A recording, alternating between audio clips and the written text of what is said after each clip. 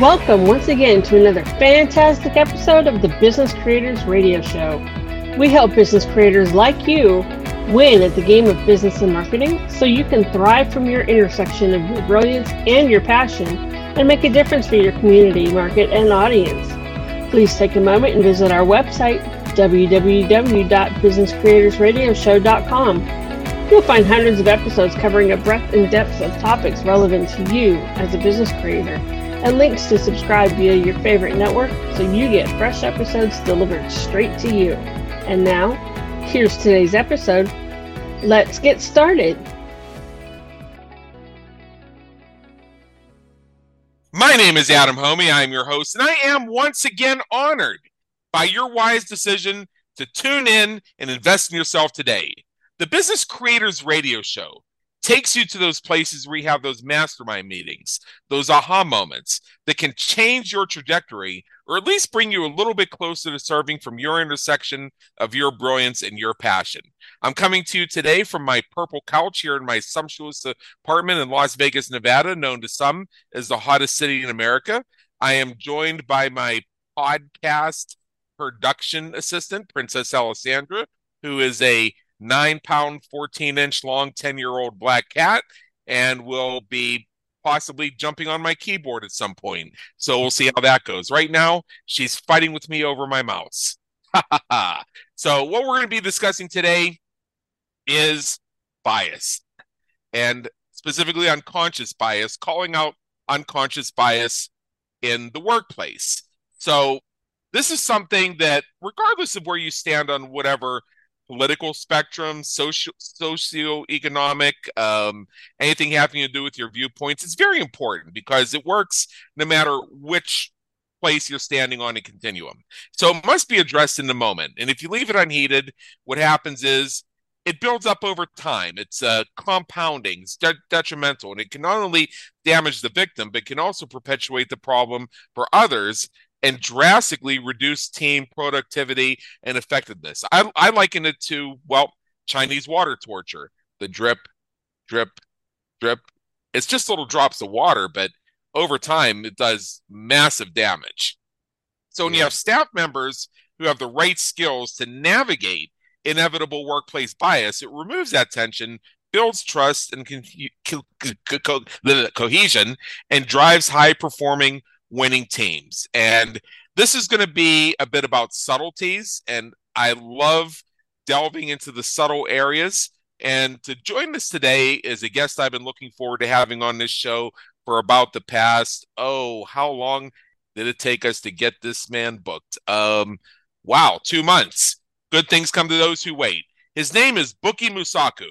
He is the founder and CEO of the London-based Diverse City. I'm going to spell that for you because I love this name. Diversecity think tank, which is a workplace bias and diversity inclusion consultancy. He's one of the world's foremost bias navigation experts. It's late for Buki. It's also kind of late for me in Las Vegas, you can tell. Buki has cracked the code for calling out unconscious workplace bias and stopping in his tracks, which he details in his new book, I Don't Understand, Navigating Unconscious Bias in the Workplace, which came out on August 23rd, 2023. So, Buki, Mosaku, come on in. The weather's fine. Thank you, Adam. I'm happy to be here. Heck yeah. So, I read off the official bio. So impressive. I'm not even sure I'm worthy to be in your presence, and this is my show. So, what we like to do here, and we're going to have a spirited conversation. This is going to be so much fun. Before we do that, though, let's peel back the curtain a little bit. Let's go beyond the official bio and tell me a bit about your story and something in it that influenced you and helped move you to where you are today, serving business creators from your intersection of your brilliance and your passion, which is pretty clearly having to do with unconscious bias, because that phrase has only come up 17 times in the past 2 minutes. Go ahead. So look, I around about 23 years ago, I founded a communication and sales training company, and I was dealing with lots of corporates. And in the course of that, I was teaching and consulting on communication and sales. And in that period, I came across many different unconscious bias type trainings, initiatives. And I also was on the receive or was experienced unconscious bias toward myself, um, as a practitioner in terms of trying to sell solutions to organizations, but more on the former.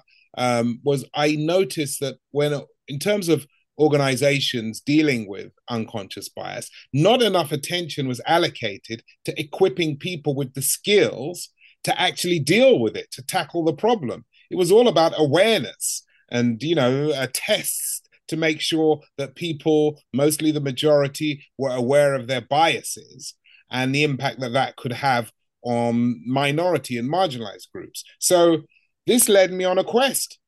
It led me on a quest to find out how I could equip people, or myself firstly, because you tend to teach what what you need to know, how I could equip myself with the skills and then others to navigate, to tackle unconscious bias. And that led to the formulation of my IDU methodology, I Don't Understand, and ultimately to the writing of my book, I Don't Understand Navigating Unconscious Bias in the Workplace. Right. So you gave me a series of questions in the green room, and sometimes these conversations can be somewhat free flowing, but we're going to kind of start with that structure because when I read it over, it really builds a narrative that I think is very important, and I want to help you get this out in the correct order. So we've been speaking of unconscious bias, and we've discussed how it can be career stifling. Can you unpack that a little bit further for us?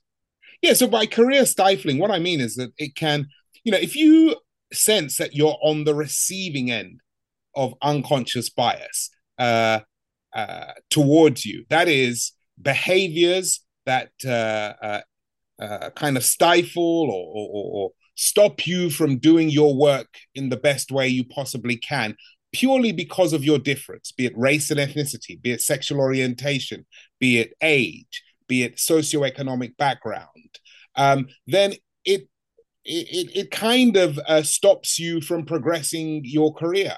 So we call that career stifling. And when you're part of a minority, and that could be a minority based on your political affiliation, though I generally suggest you keep that out of work, right? Smart, yes. Right? Your political affiliation, your age, your race, your gender, your minority sexual orientation, right? When you're part of some kind of minority, it tends to happen more towards you. At least that's what you feel.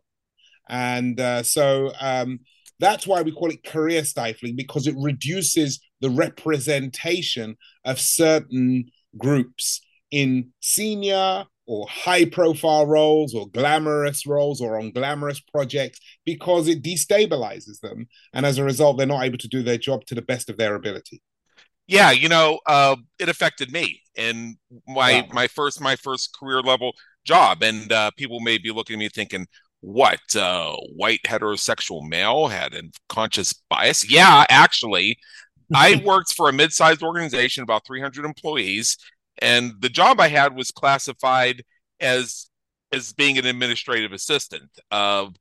And that was part of the role, although there were other aspects too. It was kind of an interesting role where I was split between two different departments, and I was doing things beyond administrative, but they had to stick it somewhere in the org chart and classify it for salary and wage purposes. So I became part of the administrative staff pool. This is something that I experienced, and this is something that my boss would frequently advise me to be aware of. Is we're going back 20 years. This is right around the turn of the century, and maybe this has changed and maybe it hasn't. I'm not really sure. I haven't really worked in an office environment in almost 18 years, but there was an administrative pool. I think it had 12 people in it. I was the only male, Wow. and I don't think I was necessarily mistreated, but I when we had the occasional meetings of the administrative staff, I could sense that there was a circle in the room that included everybody except me. Wow.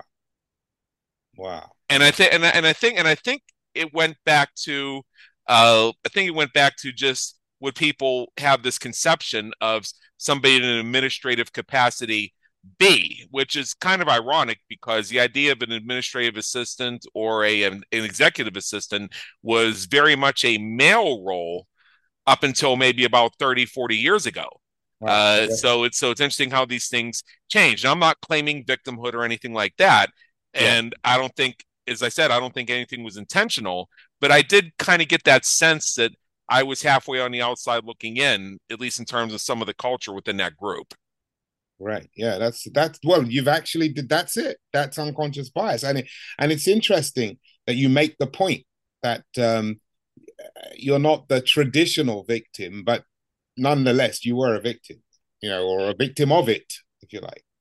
Yeah, and in some ways, it wasn't necessarily career stifling, I don't think, but I did find that I encountered certain challenges that came from a couple of different directions. One of which was, and when I finished my MBA and I went on to, apply for MBA level positions, and I actually got a couple job offers and all that. But what I'd run into over and over again is when I stated my official title on my resume, so many prospective employers say, "What? You're a secretary?" Oh my God. Yeah, that's so interesting. Yeah. And the thing is, even then, you could hardly define the role of an administrative assistant at an organization as being a quote unquote secretary. Yeah, there's things that even I did, such as type minutes and relay messages and triage our boss's email and stuff like that. I mean, that certainly was part of it, but in their own way, every single member of that staff was specialized in their department and did things that were unique to whatever their boss was, whatever chief or whatever director they were attached to. So this was a behavioral health managed care organization. So one of them was actually doing research on the DSM-5. Another one was what was her role? She was attached to finance. So they actually had her doing cost projections. So, I mean, there was opportunity to do more than your role said, and that was kind of universal, just the way that organization worked, which I think was a good thing. But, just that idea that I wasn't like the others, and when people saw something on a piece of paper, because when you write a resume, you have to write that accurately and you have to state the official title because if they reference check you or employee verify you, they can get name, title, dates of employment. And if you claim some title that's way different than what it says on the resume, they can claim you lied. Wow. Yeah. Yeah. Of course. Yeah. So you speak in your book and through your teachings of the importance of navigating bias in the workplace as opposed to what? That's what you want me to ask you. Yeah. So as opposed to trying to eradicate it, trying to, and let me go back because I think this is really important, right? So the experience that you described and the experience that I intimated others described, right? Depending on your idiosyncrasies and who you are in the environment and how potentially the bias, unconscious bias is hostile towards you, or you feel it creates a hostile working environment for you. Depending on that, you tend to have a feeling, right? Internally, you tend to have a feeling, right? So if you feel that you're being wronged in some way, but people don't know, but you can't say anything, and right. Internally, you tend to say to yourself, I really just don't understand how people could be so insensitive. I really just don't understand the incivility of this behavior. I really don't understand how someone could be so nice, but then so wicked. I really don't understand how people just can't see how unfair or this situation is, or how unequal it is, or how uncomfortable it is. And the overwhelming feeling that you have is that you don't understand the situation, right? And you're calling it in instead of calling it out. Right. And the reason why you don't want to call it out is because you don't want to invoke what we describe as defensive fragility. That is, you don't want to get the other person's back up. So you don't say anything. Right. And so when you're saying, I just don't understand how these people could be so insensitive or so uncivil towards me. When you're kind of when you have that kind of internal dialogue, right? You're calling it in. So I always thought, well, what if you could call it out? What if you could call it out to the person as and when you sensed it happening, right? Because if you could call it out, then you could deal with it, right? So this was part of my quest. And this is how I came up with I don't understand, because that's actually what you feel. So to your point, right? I started to think, well, how could I possibly call it out? And how could I take more personal responsibility for dealing with this? However, the way organizations and virtually every educational institution out there, all these business institutions out there, address career stifling unconscious bias that leads to underrepresentation and destabilization of individuals and poor well-being. The way that they address it is they say that, right, there's this group here. They are a minority, hapless victim of this majority who are the guilty perpetrators.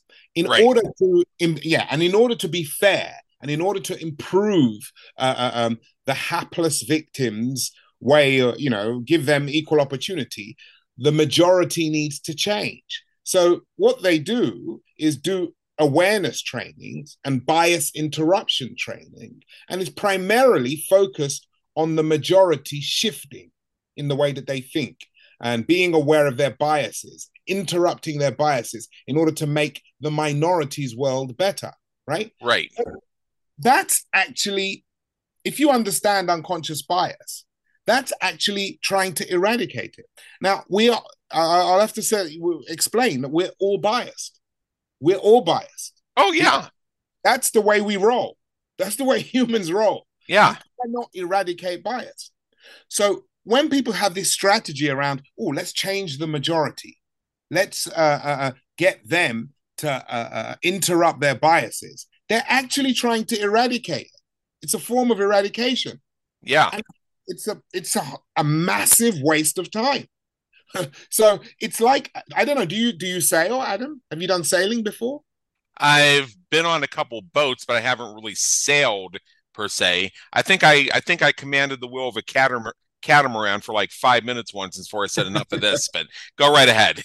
Well, look, you and me both, I don't sail, but I speak to people who do sail, and they say it's a tough sport, right? Yeah. And there are certain constants, like when you're sailing, right? Like rough winds, right? Rough waves, sorry. The current, right? Snow if it's snowing, right? Rain, heavy rain, storms, right? These are there. You can't do anything unless you can call on celestial powers. There's nothing you can do about these things. They're always there, right? Right? Yet people for thousands of years have been sailing and getting to their destination.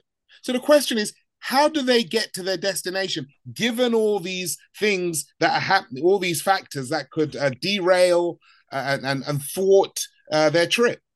Well, the way they do that is that they navigate these constants, right? Yeah. And bias is exactly the same thing. We're all biased, all of us, right? Without exception, we all have biases. And the only way to effectively deal with it, or at least that's where I'm coming from with I don't understand, is to navigate it. Not try and try and get people to change, but rather navigate the inevitability of workplace bias. And if you can navigate it, you can get to your destination, whatever that destination is. So when I say that we should focus on navigation, not eradication, that's what I mean. Equipping people with skills to navigate the inevitability of bias. And I'm going to just say one other thing, because I think it's really important. In order to navigate unconscious bias in the workplace, what we have to do is unsubscribe from this guilty perpetrator versus hapless victim model. That is, this idea that there are these people who look a certain way, walk and talk a certain way.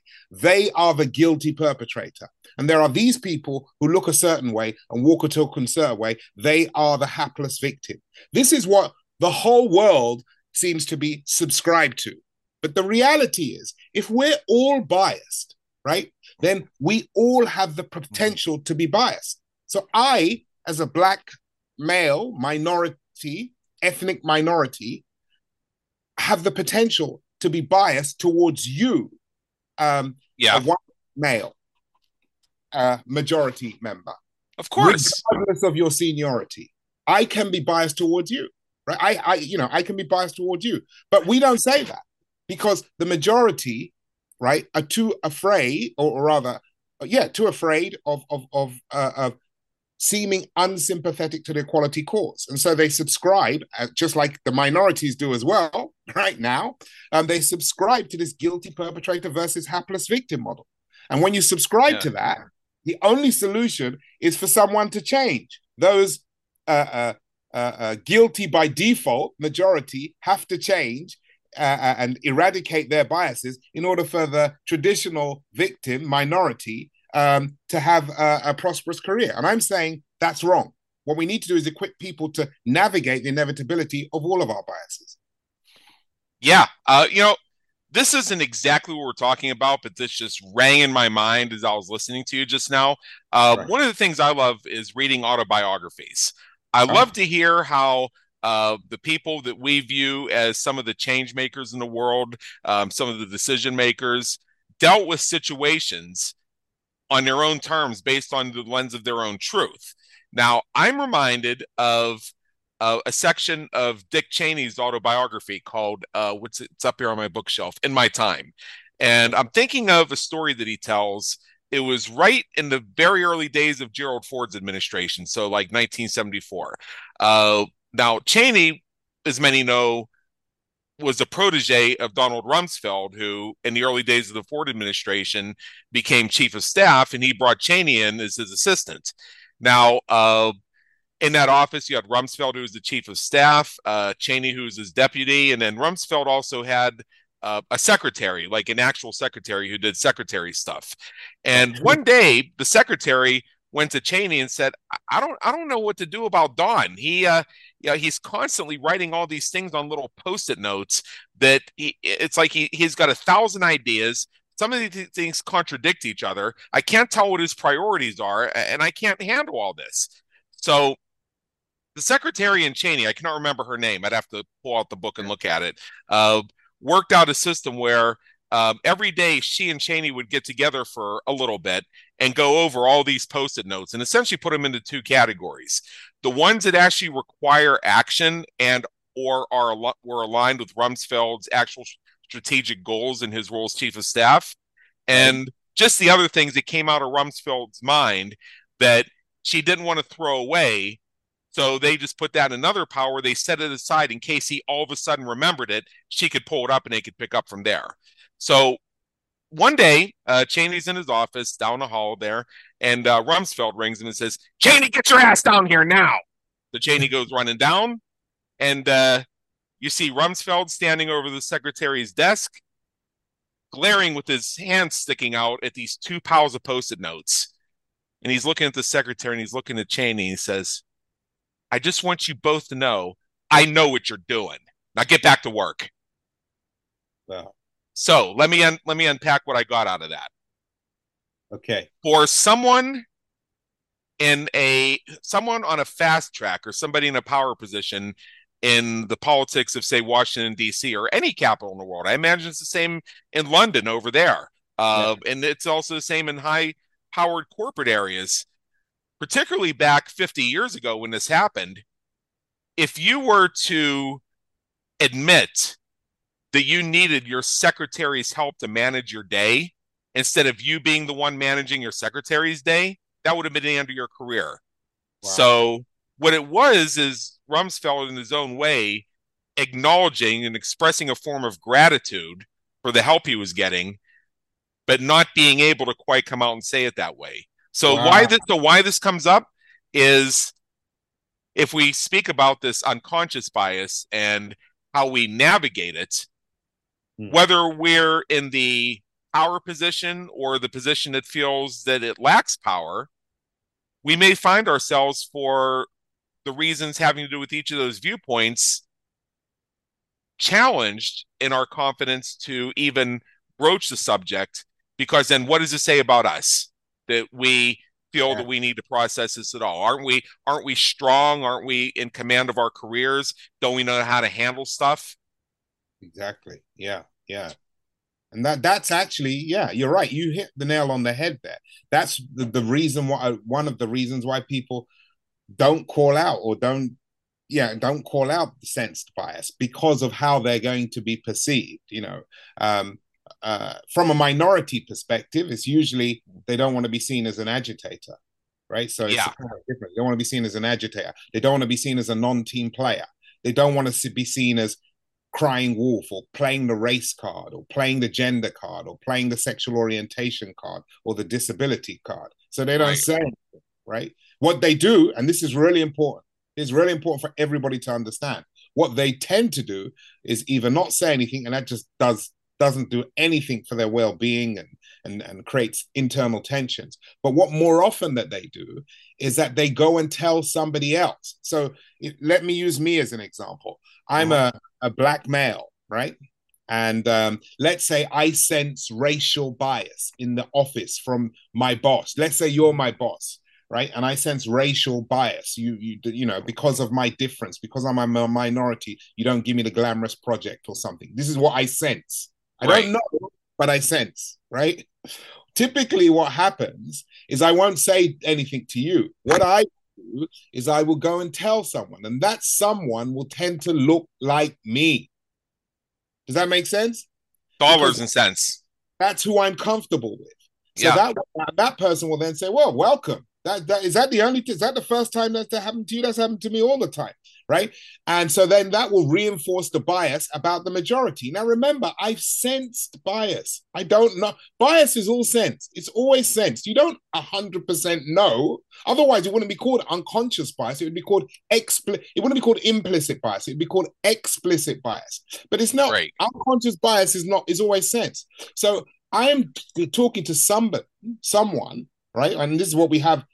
You can times this down by a million, right? You've got people talking to everybody that they should be talking to about the bias that they sense that they're receiving from somebody else. And the people that they tend to talk to are traditional victims or traditional recipients of bias, like them, because those are the only people that they're comfortable having this conversation with. But the problem with that is it reinforces the bias about whoever that majority is. So in my case, it would reinforce the bias about the white majority because you're white male. So it would reinforce a bias about the white majority, right? So but it gets even worse. Watch. This gets even worse. Frequently, when I sense bias, right, I think that you can't tell that I sense bias. But in many cases, like in that example, you can tell. It's palpable. What I describe as reverse bias is palpable to you. But of course, you don't want to tell me because you don't want to seem unsympathetic to the equality cause. So guess what you do, right? I'm gonna find another white guy who's classified as an administrative assistant, commiserate with him. Yes, exactly, and you're going to tell them, which will reinforce the bias about minorities having chips on their shoulders, right? Right, and so never the twain shall meet, and this is where we live. Now, when you times that little scenario that I've explained to you, what you begin to realize is that we have a diversity and exclusion nightmare on our hands. Never mind inclusion. We have a diversity exclusion nightmare because whenever we sense bias, we never call it out. The fact of the matter is, half of the time that we're sensing bias, it's in our imagination, right? We don't actually know. And we could never probably know unless we act properly unless we actually call it out. So the question then becomes, well, how do you call it out, right? Well, the question then becomes, well, why aren't people calling it out? And the reason they're not calling it out is because they fear that they're going to get the other person's backup. That's why. And that fear, that backup is what I mentioned earlier, is what I describe as defensive fragility. There's a book out there by one of your compatriots or country people called White Fragility. Have you heard of this book? Yes, I have. Right. Yeah. This idea, right, that the majority, right, the white majority feel uncomfortable, become defensive when confronted with the with the reality of racial inequality, right? This Yeah. is the premise of this theory, this book, right? That the majority become uncomfortable and defensive when confronted with and irrational and fragile when confronted with the realities of racial inequality, and it's a white thing, and that in order for things to be more equal and better, they need to change, they need to shift. Well, this is one of the biggest exponents of what I described as a guilty perpetrator versus hapless victim model, right? What it's saying is that there's this guilty person out there by default, right? Who looks a certain way, walks and talks in a certain way, they are the guilty perpetrator. And there's these other people that are the hapless victim. Well, that might be you could argue that could be the case outside of work. But in the workplace, right? It's multi-directional. This idea that there's some kind of fragility in someone because of the color of their skin, because you confront them with something which paints them in a negative light. Well, if you confronted me with something which painted me in a negative light, so for example, let's say you said to me, I know you wouldn't say this, right? But I'm just going to make this up. Let's say you said to me, "Oh, you minorities, you have a chip on your shoulder." I would demonstrate the exact traits, right, that this author has attributed to the white majority. So if you said, Buki, you've got a chip on your shoulder, right? People like you who look like you have a chip on your shoulder, I might say, you're damn right I've got a chip on my shoulder. Never mind a chip on my shoulder, I've got a boulder on my shoulder, and it should be a tree. You have no idea what it is to be, and I could go into one, right? But that's exactly the same traits that a majority person would say when a similar thing, but obviously different them talk differently, but it's exactly the same thing that a majority person would say if you confronted them with racial bias. And that's not a white thing or a black thing, that's human. Right. Does that make sense? Well, it makes a lot of sense. And I'm reminded of a meme that was going around a couple months ago. I can't remember the caption on it, but basically what it showed was a group of white people that looked like they were at some place like Martha's Vineyard or somewhere, having some high-end dinner, sitting out on the veranda or something like that. And the conversation around it was in terms of, is this racist? And I saw a discussion thread under it that I thought was pretty interesting, and I think I contributed to it a little bit as well. Now, my reaction to it was, we need context here. If this was a family gathering, at least the way it is in many cultures, and it still is to a significant degree in the United States, chances are, if you're family, you're all going to be within the same or similar racial classification. That's just the way it tends to be, and that's all around the world.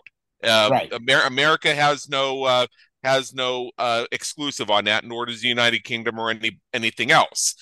So what are they supposed to do? If it's a family gathering, what are they supposed to do? Find some black people and find some Asians to make it more diverse? And the point being is, you can get really absurd with this sometimes. And what if this was a reunion of these were middle-aged people mostly. So what if it was like a reunion of a fraternity or a sorority? Well, these are the people they belong to their fraternity or sorority with. It's just who they were with at the time. You don't retroactively add different members just to mix things up. I mean, it's who it was, frozen in time, and those are the people who go to the reunions. And you could also look at, and actually, I think I did ask this question from a thought-provoking perspective: is if this was an area, because there are a lot of places in the United States that are 97% white, chances are, if you're going to be having a dinner in those areas, it's going to be a bunch of white people. I'm also aware that there are places, and I've been to some of these places, where it might be 97 black or 96 Asian or 94% Indian or something like that. Chances are, who do you think you're going to find at those family dinners? Who do you think you're going to find at those cookouts? Yeah, but what they would say, what others would say, oh yeah, but what he doesn't realize is that, they'd say the areas that he's seeing, which are predominantly white. Of course, there's Yeah. not going to be any black people there, but those areas would have black people if there was more fairness around the distribution of wealth and land. And they'd get into all of that, which, arguably is correct. But that's Right. not really where I'm going with it. Where I'm going with all of this is that in the workplace, on a day-to-day basis, right? If I misinterpret your behavior towards me as driven by bias, if I so let's say you don't give me a glamorous project, and I think you didn't give it to me because I'm different from everybody else, right? Yeah. Right? And I'm wrong. You just didn't give it to me because I'm not good at my job, or because you were going to give me something even better later. Yeah, Right? because you went where I was thinking you were going to go. What if I was thinking, I didn't put Buki on this project because I've got bigger things in mind for him.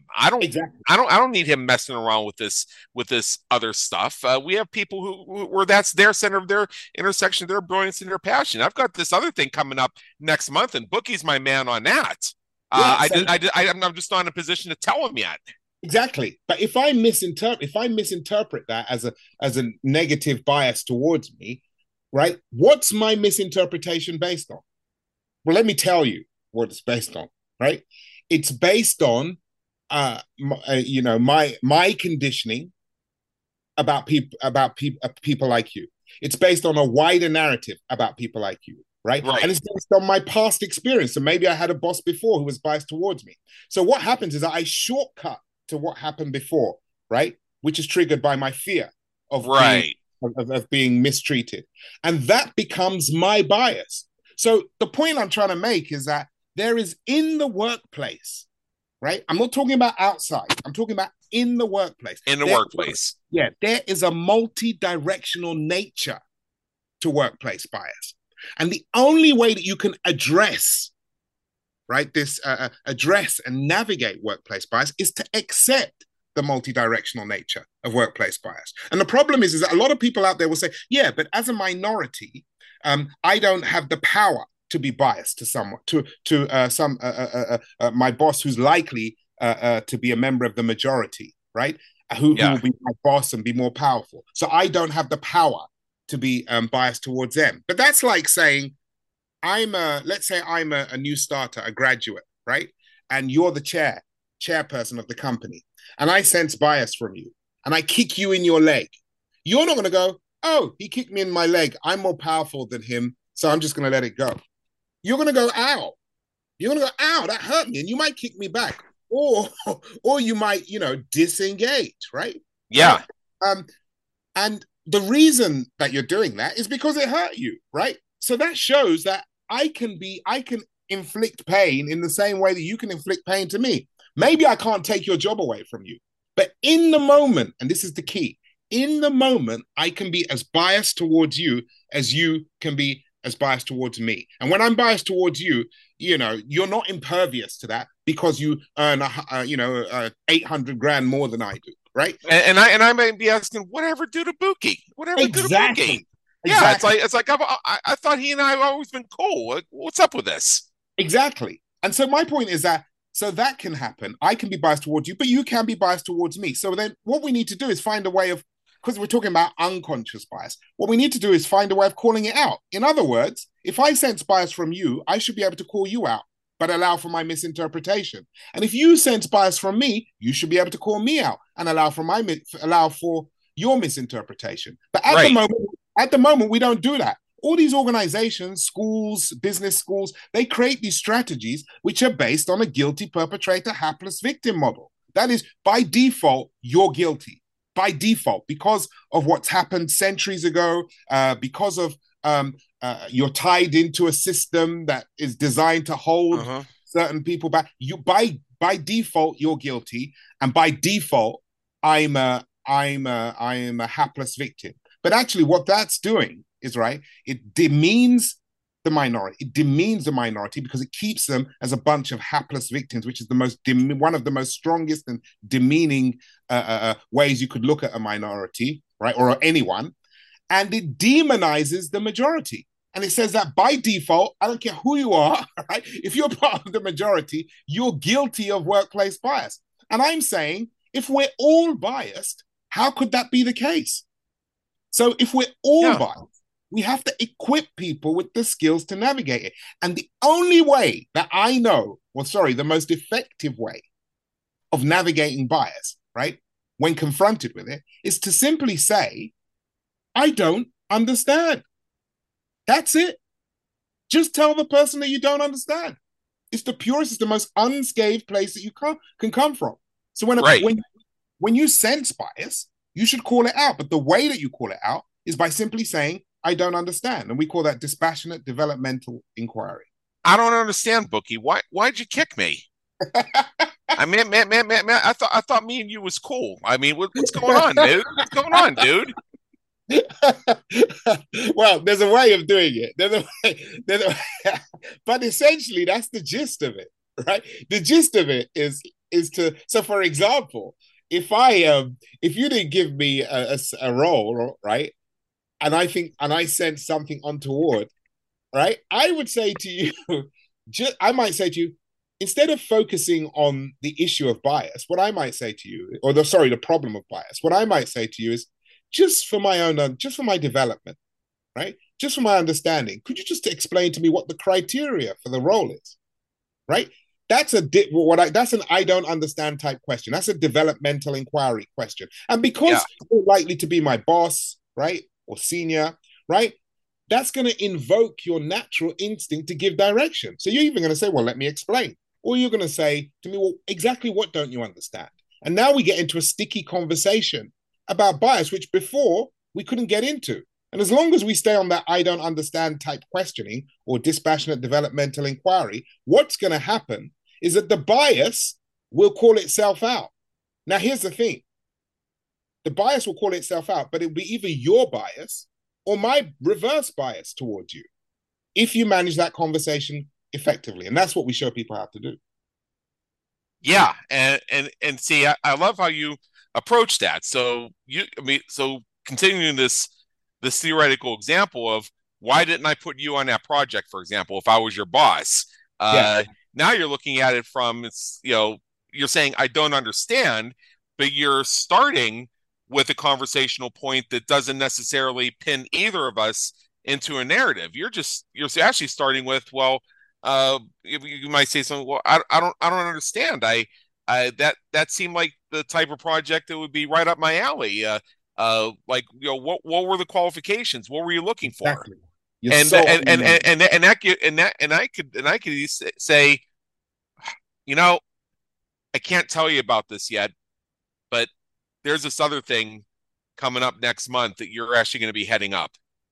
You could do. I'm just not in a position to tell you that yet. But so I didn't want you getting distracted with this other project because we got this other thing. Or it could just simply be just a more generic version of, well, there are other things that we want to keep you free for that we feel are going to be even better opportunities for you. We don't want you getting bogged down with too many projects. So I might say, well, you're already in charge of this thing. I didn't want to spread you too thin. Exactly. Or you could also say, yeah, I think you're right. Or you could also say, I don't think you're ready. If you said that to me, using the I don't understand, what we call the IDU methodology, I would then say, if I think you're wrong, and I'm sensing there's unconscious bias that you don't even realize, I would say, well, what just for my own understanding or just for my own development, could you tell me why you don't think I'm ready? Yeah. And then you tell me. And then if I still don't understand, I'll say, well, yeah, but look, I've done this and I've done this and he's done that and she's done that and I've done all of these and they're forward, but you haven't put me forward. So I still don't understand. And then you'll explain. And we'll keep doing that until the bias calls it out. And sometimes it's my reverse bias, but sometimes it is unconscious bias. But we need to have that conversation. The problem is now what people do is they sense bias, and then you've got all these, I don't want to be disrespectful to some of these institutions, but you have all these educational institutions who say, oh yeah, these people must have a safe space, right? To go and do it. And then what I do is, without having that dialogue with you, I go and talk to someone and say, yeah, Adam, man, this guy's funny. Man. He's playing doing the whole race thing. You know what I mean? He's not giving me the role and blah blah. And then they say, yeah, sure, yeah, I know what you mean. And then I'll say, well, let's talk to HR and let's get a mediator in and let's, and everybody's walking on eggshells and it's just ridiculous. When we could just have a conversation, and this is what psychological safety is all about. If we could have an effective conversation, you and I could collaboratively sort this out on our own. And then if let's say we have that conversation and we can't sort it, or I can't sort it out with you, and I feel I'm being wronged, then I can go to HR with a trail of a discussion. But at the moment, people are just going to people and talking about what they sense is bias when they don't actually know it's bias. And it's the perception of more bias out there than there actually is. And this is where we live. And it's right. Yeah. Now we bring in these safe spaces. We hear the jokes about them, and I think it's because sometimes it's actually is the case. You go in this room where they play happy music and they have coloring books and things like that, so you can get in touch with your inner empath or something like that, and you don't have to worry about aggressions or people giving you funny looks or something like that. And there are a number of different views on that. One of the views, of course, and I'm sure you're familiar with it, is, come on, people, you're adults. You really need to go color in a coloring book because you got passed over for a promotion, or because your boss was so nice to you that you thought they had an agenda and now you're traumatized. Come on. Exactly. I mean, look, you know what? Let's not go the other way. It can be traumatizing it definitely is traumatizing if you sense that that's the reason why, you've been unconsciously discriminated against and you're not going anywhere. It can be traumatizing. But what I'm saying is that it doesn't have to be traumatizing, because the minute you sense bias towards you, you should call it out. But the key is to do it effectively. But of course, nobody knows how to do it effectively. And if you're my boss, Adam, as well, if you pick up my reverse bias, you must call me out. Right? So the burden is, I always say to people, you've got a 50-50 chance of being part of the problem or part of the solution. Right? And what that means is that if you sense my reverse bias towards you, you have to call me out. Right? And if I sense your bias towards me, I have to call you out. But in both situations, we have to allow for our misinterpretation. And the way to do that is to come from a place of dispassionate developmental inquiry. In other words, say some variation of I don't understand. Yeah. And so that's essentially why you titled the book, I Don't Understand. Exactly. Because well, let me tell you why that, and because I didn't understand. I said I experienced, at the top of this, I said I experienced racial bias. The problem is when I say that, people think he's a black guy, so he must have had lots of bias towards him. But sometimes it was my bias towards the majority. I would make mistakes, and then I'd realize later on that, oh my God, I got that wrong. And I was cursing this guy out. If he could hear what I was saying, and the guy was actually trying to give me the business or give me the deal. So there is a multi-directional nature to bias. And I didn't understand how to deal with that. And that's why I came up with the methodology. Right. I follow that completely. So I'm thinking myself, and this may be something our listeners are thinking as well, that the next time I sense career stifling bias, what should I do? Is it just simply a matter of taking it from what we call the I don't understand approach? Is there more to it? Is there an analytical side to it? Now, I'm not in a career, so to speak. I'm an entrepreneur, but there's opportunities for me to run into unconscious bias, certainly. Yeah. So look, I'm going to give you the edited highlights version, right? Because I want people to have something after this, right? So there are four steps to this. When you sense bias, there are basically 4 steps, right? Step 1, in terms of navigating it. Step 1, right, is to set your mindset. So what I mean by that is that you have to leave any baggage at the door. Baggage that you have every right to be carrying based on what you can see around you. So what I mean by that is racial bias baggage. You need to drop it. Gender bias baggage. You need to drop it, even though you have every right to have it. Disability baggage. You need to drop it. Minority sexual orientation baggage. You need to drop it. You can't bring 400 years of slavery to the table when you sense bias. You can't bring the ills of gender discrimination to the table when you sense bias. You can't bring the ills of minority sexual orientation. You can't bring the ills of the colonial empire to the table. You have to drop all that stuff, right? You can pick it up on the way out, but you need to drop it. And the reason why you need to drop it, there are many reasons. I could ask you and you could probably give me them, but there are many reasons. But the number one, as far as our process is concerned, the number one reason that you have to drop it is the only way that you can get to step 2. So the question then becomes, well, what is step 2? So step 1 is set your mindset. That's leave your baggage at the door. Baggage that you have every right to be carrying based on what you can see around you. You got to leave it at the door, right? Step 2, right, is then that because it enables you to go to step 2. So the question is, what is step 2? And step 2 is give everybody the benefit of the doubt. Just give everybody the benefit of the doubt.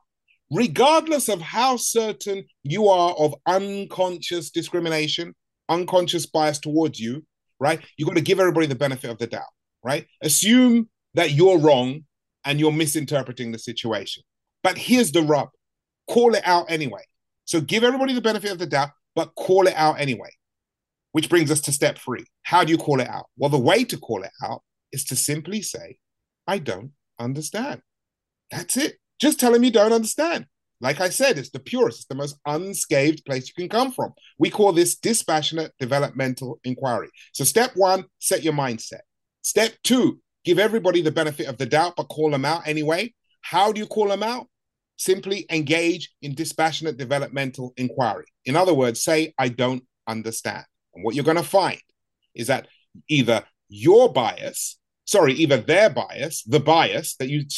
find is that the bias that you sense will call itself out, and it will either be theirs or yours, right? And so you don't have to say you gave the job to him, you didn't give it to me because of X, Y, and Z. You just need to engage in I don't understand type dialogue, right?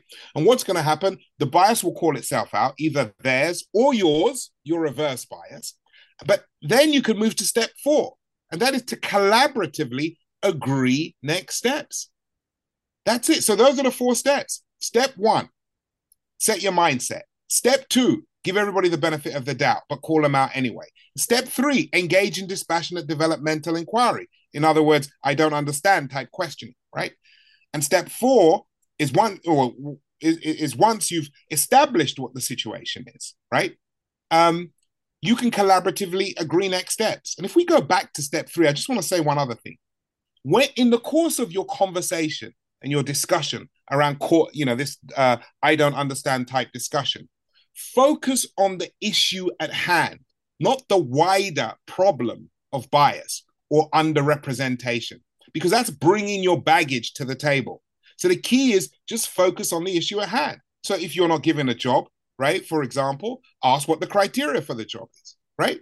That's a dispassionate development type question, right? Ask for the criteria, and then the person will tell you. So those are the 4 steps that I think anybody listening today, if they sense bias and they engage in dispassionate developmental inquiry following that process, what they're going to find is that the bias will call itself out, the other person's or theirs, and then they can collaboratively agree next steps.